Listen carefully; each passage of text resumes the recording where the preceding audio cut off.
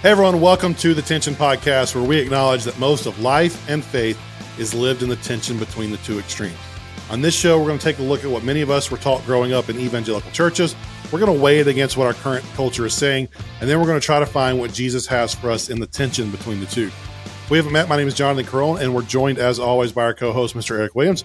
Eric, go ahead and say hey to the people. Hey, what's up? I think this week is, I don't know, you probably say this about most every week, but this week is one of those that is a major tension. And it's probably always existed since the start of church and people going to the, the capital C church. But this has been one that I think has been in existence the entire time that I've been a ministry leader, volunteer, and even now in kind of the post ministry as career side as well. So I'm excited to get into this. I'm going to put you on the spot a little bit, and I'm making an assumption here. So let's see if my assumption is right. I think when we planned this season, you thought this episode was important, but after last week's episode, it actually made you excited about this episode. Yeah, I got a lot more context. And I would say, especially when we talk about this particular topic, which, by the way, if you didn't read the title, we're talking about the tension between having a personal faith in Jesus and being a part of a local church. So that's the topic. Yeah. Eric, go ahead. Yeah. So, I think like you go back and listen to last week's episode because it's going to give some, more context and nuance to the discussion here, as opposed to just on the surface, like, should we attend church every week? Or can I, have my own personal faith or blah, blah, blah. Like, it provides a little bit more background to what we're talking about, which I think also is a little bit of a microcosm of the conversation we're going to have today of, if you just want to break down the thesis overall is like, should I have a personal relationship? Am I okay if having a personal relationship with Jesus without ever, going to church regularly, or do I need to be a part of a community? It's like, well, if you want to listen to this podcast, should I listen to every single episode, or is it okay to just kind of like pick and choose one at a time? It's like, I think those conversations are similar. Obviously not on the same like importance level, because the podcast is way more important than your local church. But just kidding. But yeah, I think really a very, very similar analogy. So to give you the housekeeping of today, just to set it up so that you know exactly what's going on, as our generation has started to question and take a look at a lot of the core parts of our faith, the whole deconstruction aspect of it. Deconstruction. Woo! One of the things that comes up a lot is the question, do I even need to go to church? You hear that from a lot of people, especially post-COVID, when we got out of the habit of going to church every week. Another piece of this is that there's some data that's showing us, I don't remember where it's from, I apologize for that, that shows us that 40% of people who went to church before COVID either don't go to church anymore, or they're attending a different church than they did before the pandemic. So this idea of a personal faith or being a part of a church is one that 40% of Christians at some level have made a decision to act on. And I guess even more probably, if I'm guessing, have asked that question themselves. Yeah. And I think the other thing is like, this isn't like obviously it's a little bit, we put the focus on it more in this post-COVID world, based on lockdowns and everything else like that. But let me just throw some things out to you as a listener to see if like you recognize this. So if you've ever had somebody tell you like, I'm more spiritual than religious, right? Or when you ask about their faith or where do they go to church, and they say something like, well, I'm a Jesus follower, but I don't really go to church. Like there's some other little nuanced pieces in the discussion where you can kind of hear, especially in the South.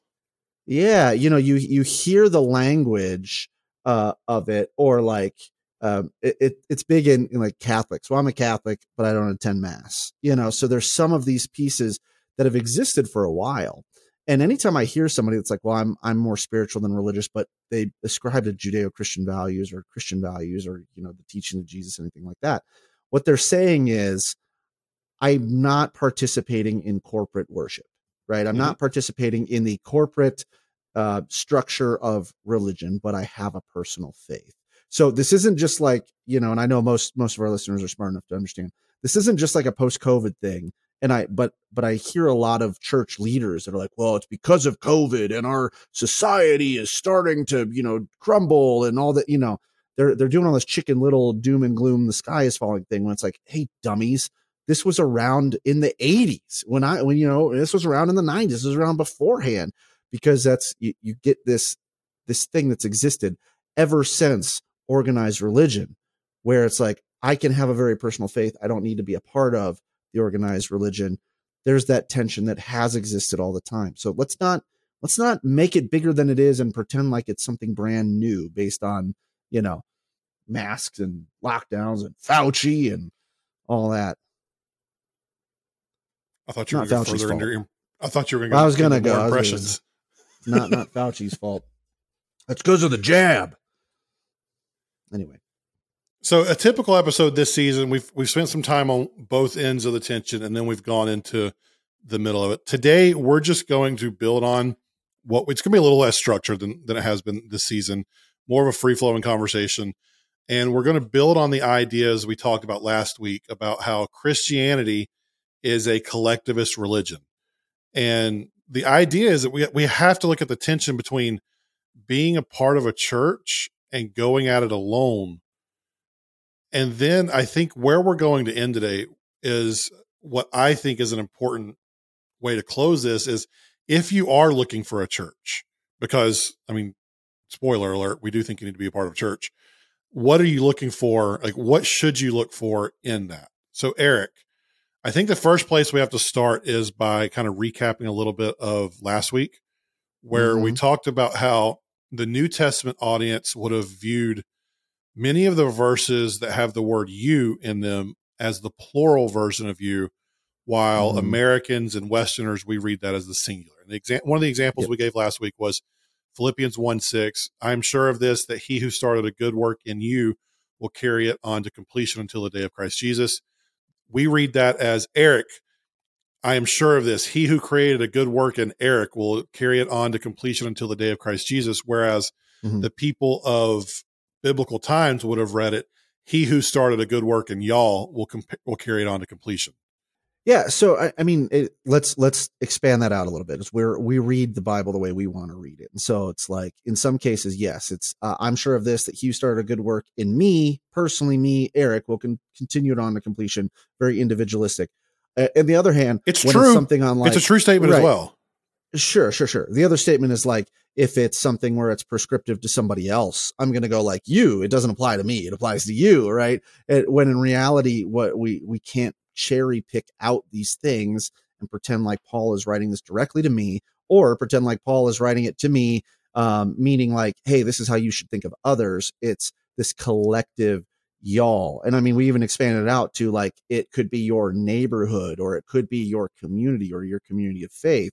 So it could be he who started a good work in First Baptist Church of insert your city name will continue it on to completion. So because he's writing to this collective group of people sitting there in what we would consider a congregation.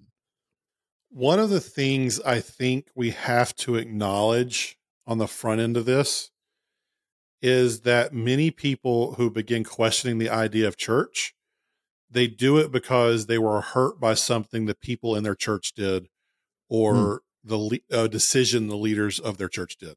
That's where it starts. And most of the time when you become a follower of Jesus, you want to be a part of the group. You want to be a part of the collective. But then something happens and it makes you feel like, okay, I'm good with Jesus, but I'm not good with these people. Last week after we were recording, Eric, you said something that I thought was really profound about why you think some of that church hurt happens. Can you share that? Yeah, you're putting me on the spot, because usually after an idea leaves my mouth, like it's gone out of my brain forever. That's but why I think it was down. Something along the line. Yeah, something along the lines of, you join the church because you think you're joining a collective, very similar to like as a job, when the job goes like, oh, we're a family around here, right? You think you're a part of something where people care about you. And then something happens that's on the level that's not equal to abuse or illegal or anything else like that, but something inconvenient or something that hurts. And you're looking to that same group of people and going like, oh, you care about me. You're for me. I'm part of this in-group. But then you get crickets, right? Or people start circling the wagons and you feel left out and you feel, like they've drawn a line, they've made their choices and they chose the ministry leader, or they chose the other people in the group, or they chose to do the contemporary worship instead of your traditional worship, or you gave the idea that, we should be doing rip and dip instead of the shots of communion and they chose against it, right? So like somehow they put you on the outside of their group. I know I was kind of being a little bit surface level and funny on that, but rip and dip is something I've never heard before, but that's incredible. Yeah, we had the snack packs and the rip and dip, and that's just how we would talk about it. How do you do communion? You do rip and dip, or you do snack packs, right? And that's shot glasses. That's what we would do. Anyway, the wafer that would get like stuck in the roof of your mouth, that sort of thing. We'd compare communion wafers. I'm like, which one had the best? Oh, I think this one is. Anyway, the bottom line is you assume that these people are people that care about you and that you're a part of the group, and then something happens where it opens up the idea in your brain that maybe I'm not part of the group in the way that I thought I was, or you use it to justify thoughts you already had to go, yeah, see, they don't really care about me anyway, because they won't let me, they won't let me preach the Easter Sunday message that God has put on my heart. It's like, come on, man. But I think if I'm being honest, that's where a lot of this church hurt comes from for me, is looking in and going, oh, you said you cared about me as a person, but this action that you've taken has put me outside of this group, or this definition of care that I would assume. And you kind of had a vote of no confidence for me. And that sucks. I thought we agreed on this political thing, or on this how we treat people thing, or on this what we think Jesus thinks about this thing.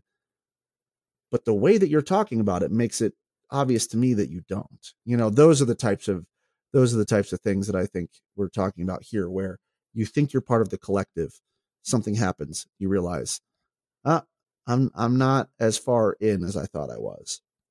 Well, even if we go to the other side of the coin and we try to play both sides here, which I know can get us in a little bit of trouble, but I look at my story of how I got quote unquote coached off staff, and that felt very personal and individualistic to me. Yeah. But the leadership of my church was doing what they thought was best for the entire group and for the whole of the church. Like, from a budget perspective, we had too much staff, and to pay me what they were paying me, which wasn't much, but to do what I was doing, they didn't see that as something that the church should be investing so much money on. So to protect the collective whole, I was the casualty of that. So you can kind of see there's this tension between like the church trying to take care of the collective whole. Let me just be completely candid. Sometimes church leaders are jerks. Sometimes they make bad decisions. Sometimes they do it in ways that are terrible. The way it was done with me wasn't ideal. So I'm not trying to turn crap into roses or something like that. I'm just looking at it from an outside perspective. Sometimes they do it wrong, but sometimes we're so emotionally invested in our own stuff that we feel it's an attack on us when the other side is doing what's best for the whole. And that is a tension we're always going to live in, and it sucks and it's hard.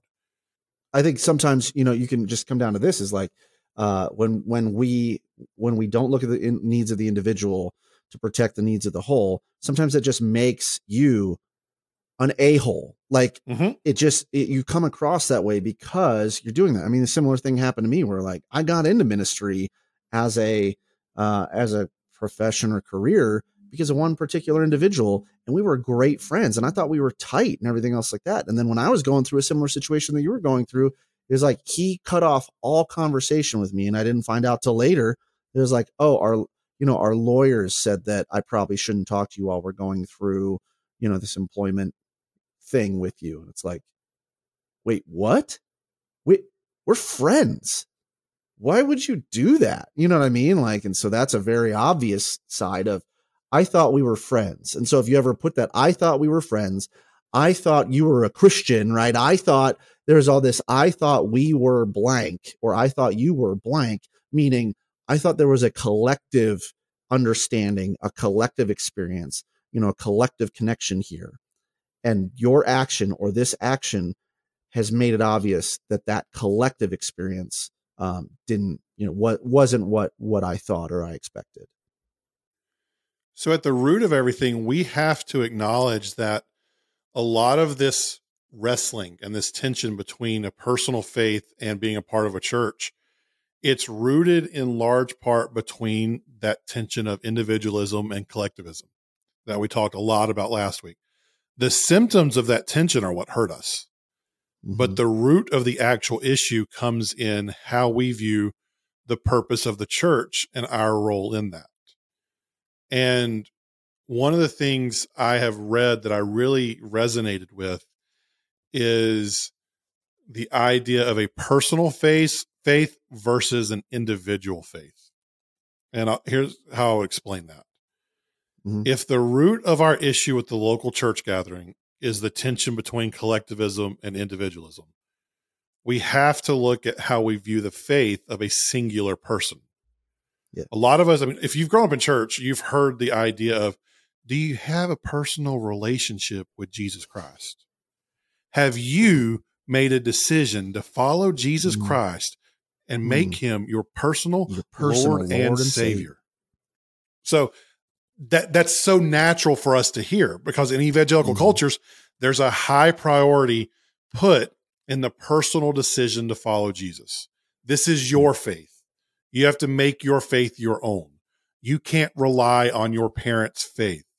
We emphasize the individual in our evangelism over and over. And what this has led to is that it makes us feel like all that matters is your personal faith in Jesus. If you have made that personal decision, you're set. You don't have to worry about anything. It's my get out of hell free card. It's well, it's what I was about to say next. From an eternal salvation perspective, yeah, your personal faith is all that matters. But in terms of daily living and becoming an actual follower of Jesus whose life is impacted on an everyday basis by following Jesus, it's not just a personal decision. Yep.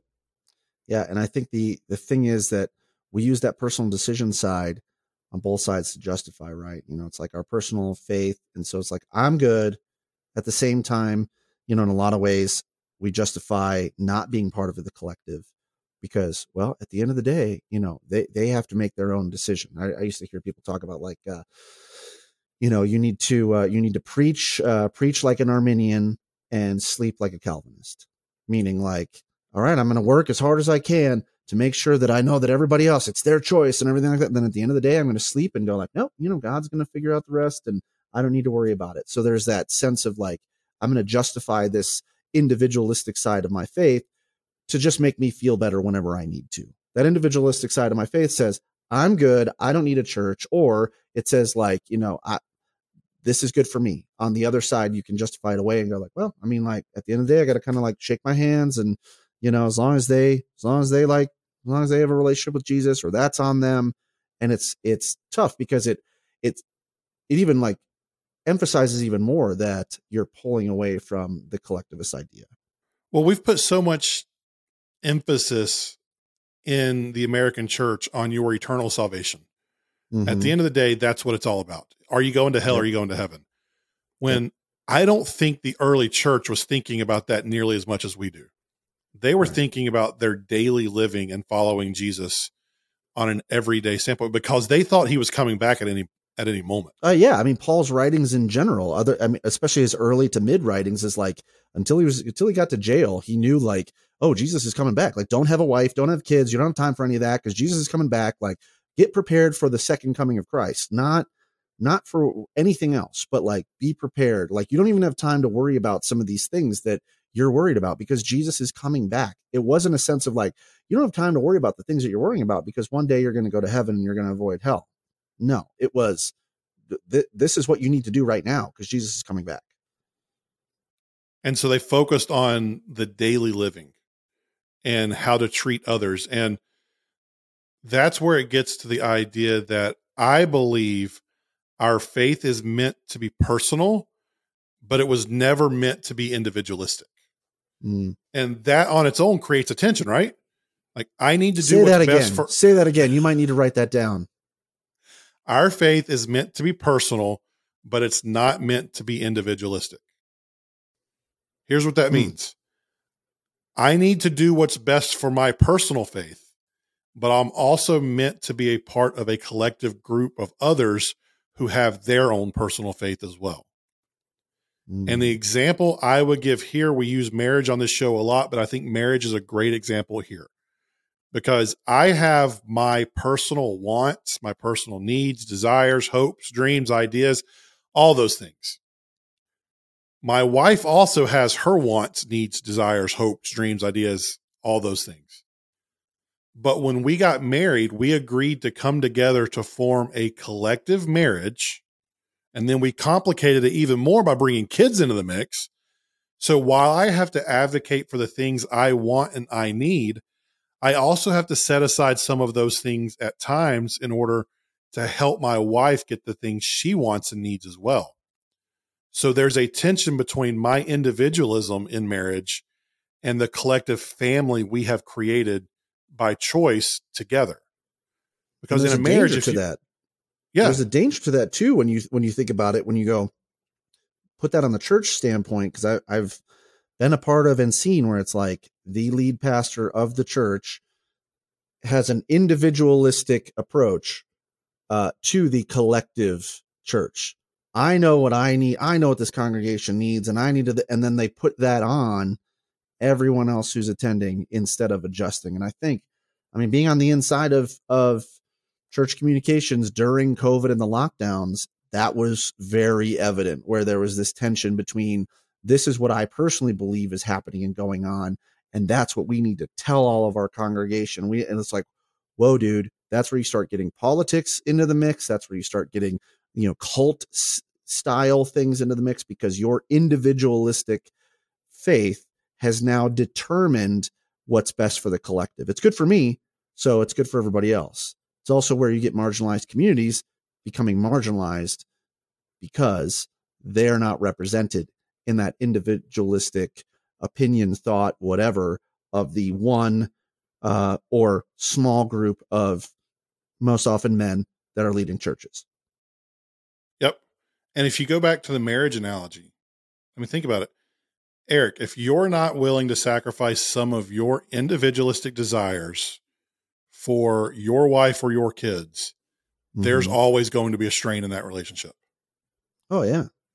But at the same time, if your wife isn't willing to do the same thing, if your wife's not willing to budge on any of her desires, to let you express who you are, go after what you care about, or do the things that fulfill you, there's going to be resentment and a strain on your end as well.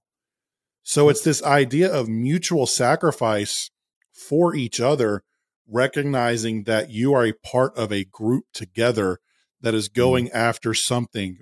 You are individuals who are doing it together, which makes it messy. Yep. Yeah. That's the beautiful chaos, I guess you could say, or contradiction or paradox of any sort of marriage, is you have to be two complete individuals that choose to have a collective experience together. That's like, so that means you choose to intentionally restrict, not necessarily restrict, but intentionally sacrifice some of your individualistic tendencies in order to make that collective experience better. And not to get too cheesy and on the nose, but it's one of the reasons I believe the Bible uses marriage as an example in the church so often, because it is that self-sacrificing. You both sides have to sacrifice something they want in order to get to where Jesus is in the relationship. So what does all this mean about going to church? Well, we did an episode back in season 4 where we asked the question, do you have to be a part of a local church? Our general answer to that question was that being in Christian community is vitally important to your walk with Jesus. That can look different for different people. It doesn't have to be attending the 501c3 organization's weekly service every single week, but it needs to be a regularly scheduled time with other believers where you worship together, pray together, and study scripture together. That's the general idea. If that is our thesis, And if we have to change our perspective of church in light of this collectivist idea, Eric, what are the things we need to be looking for in a local church? You've changed churches more recently than I have. So when you go into that idea, what should people be looking for? Yeah, I mean, obviously there's some basic, given these things that you understand, is like theologically, do they line up, right? Does it line up with where you believe theologically is theologically sound, right? Historical church Christianity.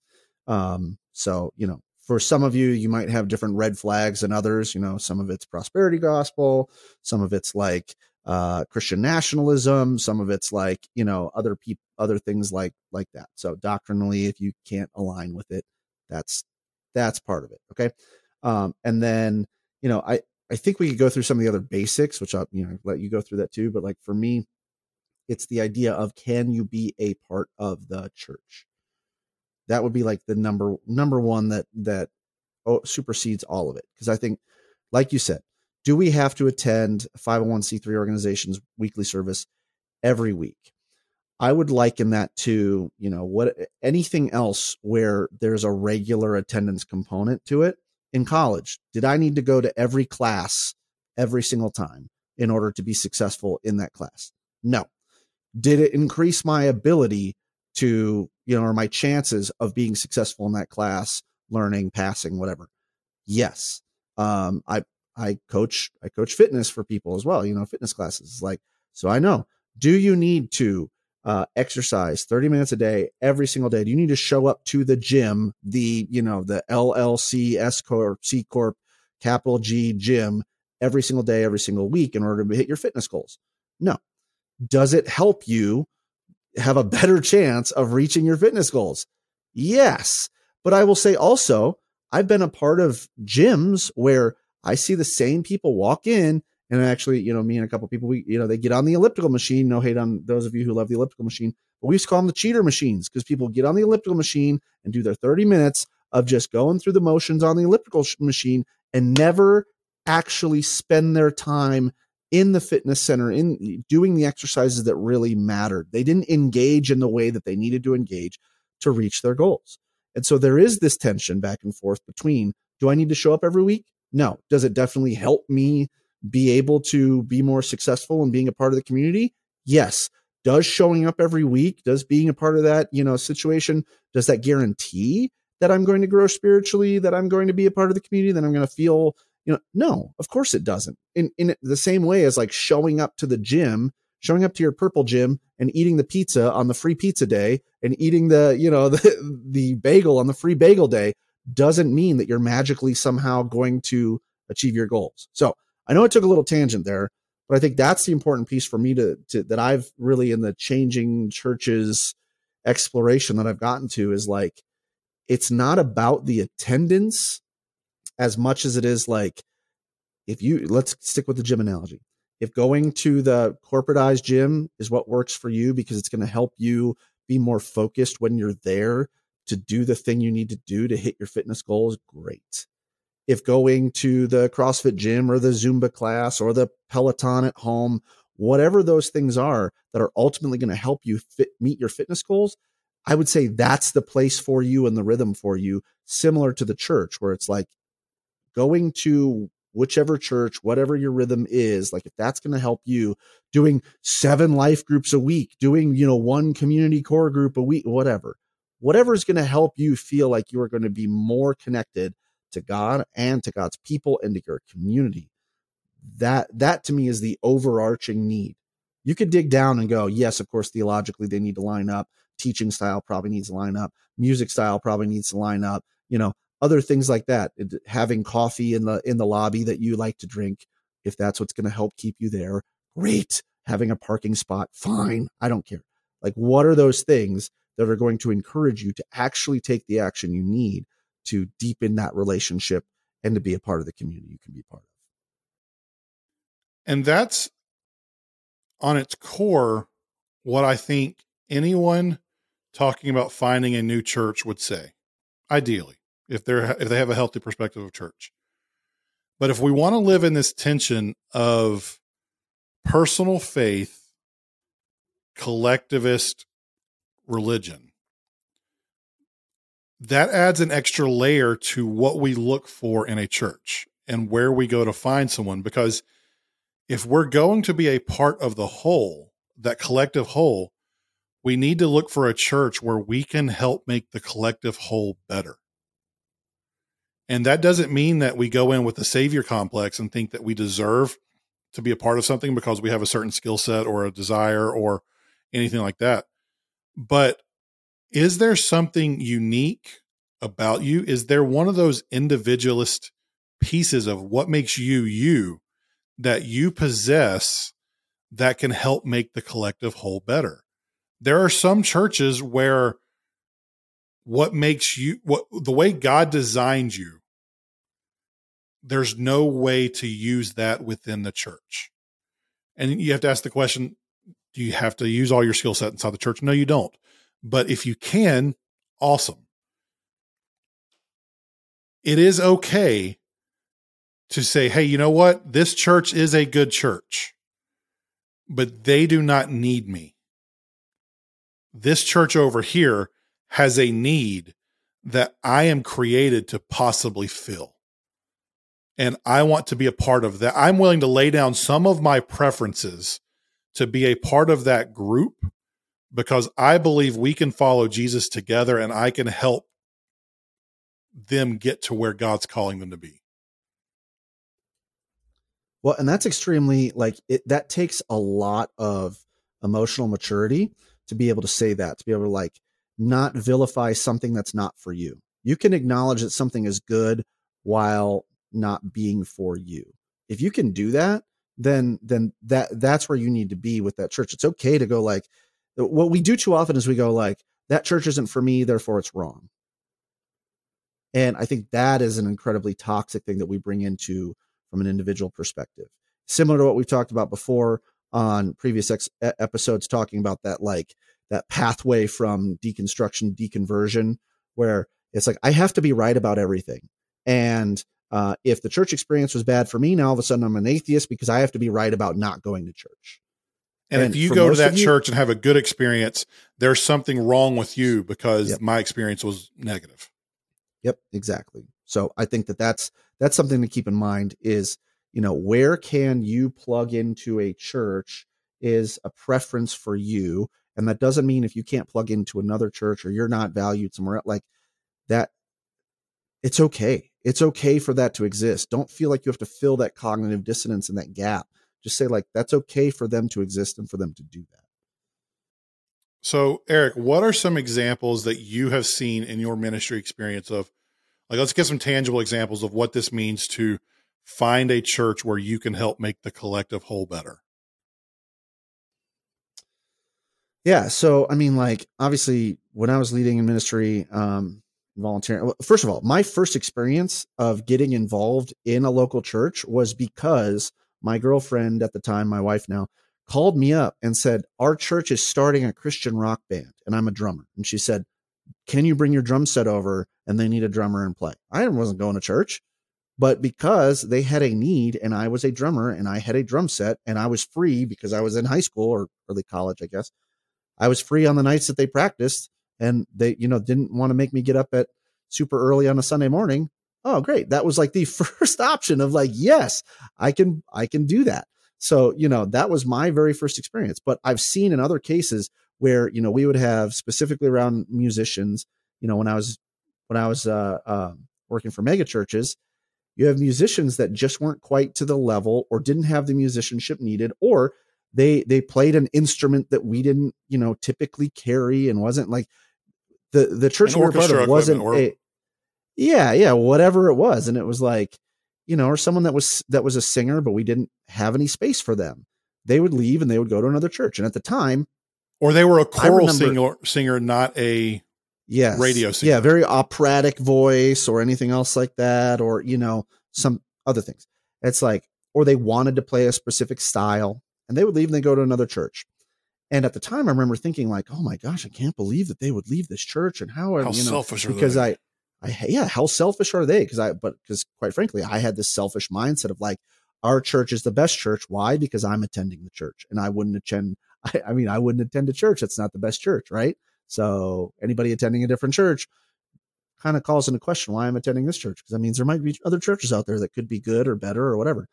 When in reality, looking back on it now, it's like that singer who had the really operatic voice probably blessed the hell out of the church. I mean, literally blessed the hell out of the church that she went to, because they didn't have a singer, or we would have like student ministry volunteers that were really key volunteers, but they had a want or a desire, a need to teach or to do something else that we just didn't do in our format. And they wanted to play, games that we didn't play or do whatever.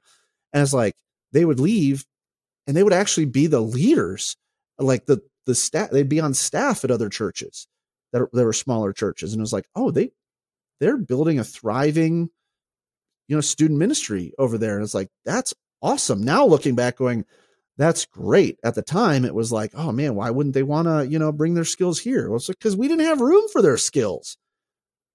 That's it.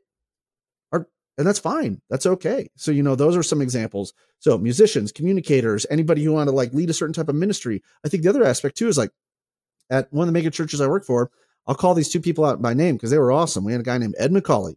He was a high-level executive in the Kroger organization, which now Kroger owns like basically every grocery store. Not any of the ones around me. Except for the Deep South over there. But he took a job with the church as the operations or like the executive pastor, whatever we called it.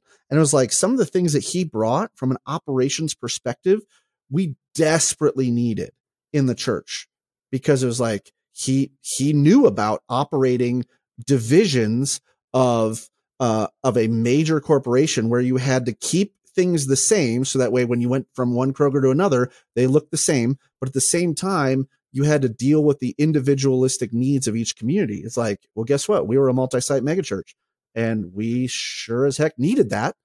And he brought a lot of those skills to help bring us into a more professional and basically higher value approach to serving our guests. The other one, Tom Martin. This guy owned a creative a marketing agency.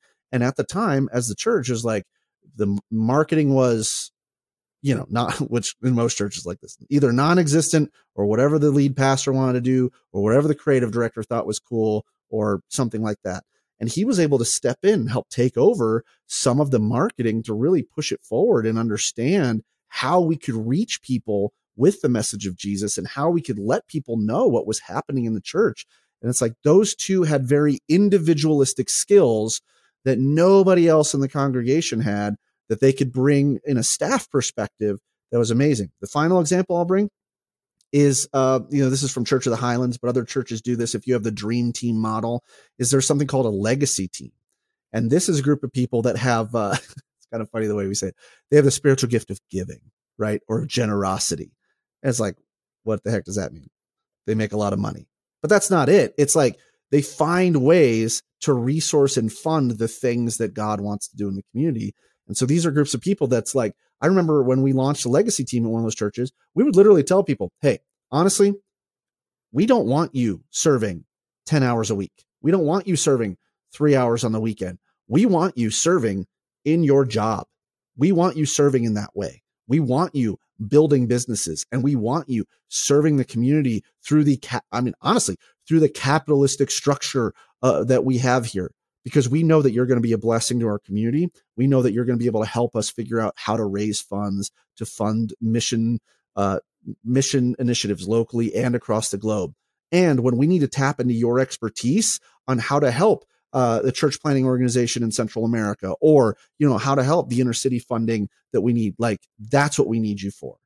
And I mean, that idea was revolutionary to me, to think, oh, wait, you mean you don't want to take the corporate CEO and say, hey, if you want to be a part of this group, you've got to go hold babies for an hour on the weekend. It's like, no, let him do or her do what they've been called to do, and let the people who've been called to do the other thing. Like, that's what we need to do. What is that individualistic thing that you have, and how can we make space for that, and find those ways to plug you into the church? And going back to our marriage analogy, you also have to take those things and use them in a sacrificial way as well. So it's not about being the bulldog and coming in and saying, you know what, you didn't let me do it. I'm going to take my ball and go home. I'm going to go find somewhere that will. That's the wrong attitude about it. It's an attitude and a countenance that says, you know what, God has given me this skill set. How can I use that to help make the family of Christ followers better? How can I help? I heard this analogy because this is exactly on that side of like, I'm going to go somewhere else because in our mindset, the grass is greener somewhere else, right? If you're not going to let me thrive here, I'm going to go somewhere else. The grass is greener. I heard someone say, well, what you're going to bring to the different grass is you're either going to bring dog pee or fertilizer coming from the same place, but you're either going to go over there and you're going to bring that same mentality. That's like, well, I'm just going to piss all over this grass. And what you're going to do is create all these little yellow spots and you're bringing that toxic energy somewhere else. Or in kind of the weirder way, it's like you're going to bring fertilizer. And it's like, I'm going to make this grass greener. So yes, the grass is greener where you're fertilizing it. And I mean, other people say where you water it.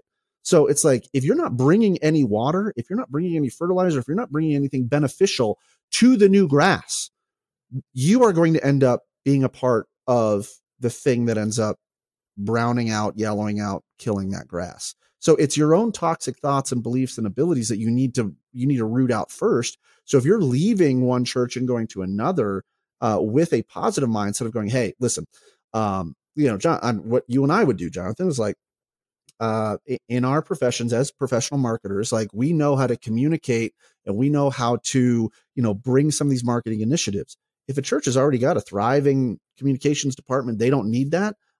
I might be able to go like, okay, great. I'm going to go somewhere else that is going to need that. Not in a reason that this church doesn't need it, but I might go there and do something else. As a drummer, if they don't have any room on the schedule for me, and I really believe it, that that's the thing that I can bring to a local church, I might go find one that's like, they're in need. That's how I found the church that we're at now. Is like, I had a buddy that was like, hey, I know you drum.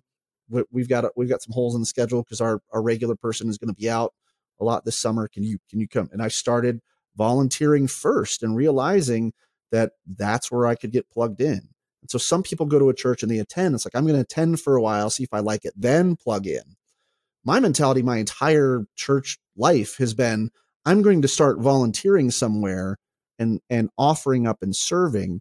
And if this is the type of place where my service is needed and valued and something I feel like I can plug into, then this is where I'm going to attend. At the end of the day, we have to recognize that there is a tension we're living in between our personal faith in Jesus and the collective whole of Christianity. Our faith is personal, but it was never meant to be individualistic. If I want to say that a different way for you, Christianity was never meant to be done on your own.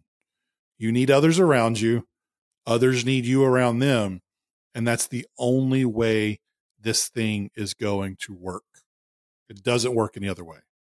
I'm going to say this too, for church leaders, is collective church doesn't mean cannibalistic church. So it's not individualistic, but it's not cannibalistic. So that also means as a church leader, as someone who has been given that responsibility to lead a congregation or to lead in a congregation in any way on any level, you are also not supposed to chew people up and spit them out and take them for what they can provide for you. And then when they're, quote, no longer useful, now you're going to kick them out. This is a collective where we need each other. We depend on each other. And I love that analogy of the marriage, because marriage is not supposed to be individualistic. Marriage is also not supposed to be cannibalistic, because if my choices are continuously selfish and trying to get what I want out of my wife, as opposed to mutually building her up and building into her, or if we're bringing it to the parenting table and it's like, I'm going to do the bare minimum that I can, parenting wise, like that's never going to work and be successful. And it's only going to create hurt and strain and resentment. The same is true for the church. So whether you are a church attendee, volunteer, or a church leader, those two are true. You have to live in that tension between it's not individualistic, it's also not cannibalistic. Yeah, as you were talking earlier, I was like, we could do an entire episode on this idea towards church leaders. So thanks for mentioning that because I think it's an important thing. I know we have some church leaders who listen to the show. So if any of you want to have this conversation on that front, feel free to reach out to us. Eric is at EricW712 on all the major platforms. I'm at Jonathan_Corona on them as well. If you, the listener, just want to talk about anything, have any questions or feedback from this season, we would love to hear it. You can reach out those places. You can reach out hello@tensionpodcast.com. But unfortunately, that's it for season 7. We're done with the. So hopefully you have enjoyed this new format this season. We're going to be back sometime around September for season 8. We're in the planning stages of that right now. We're going to be recording that in the next couple of weeks if you're listening to this as it comes out. So feel free to reach out with any thoughts, comments, ideas you have, any tensions you want us to explore.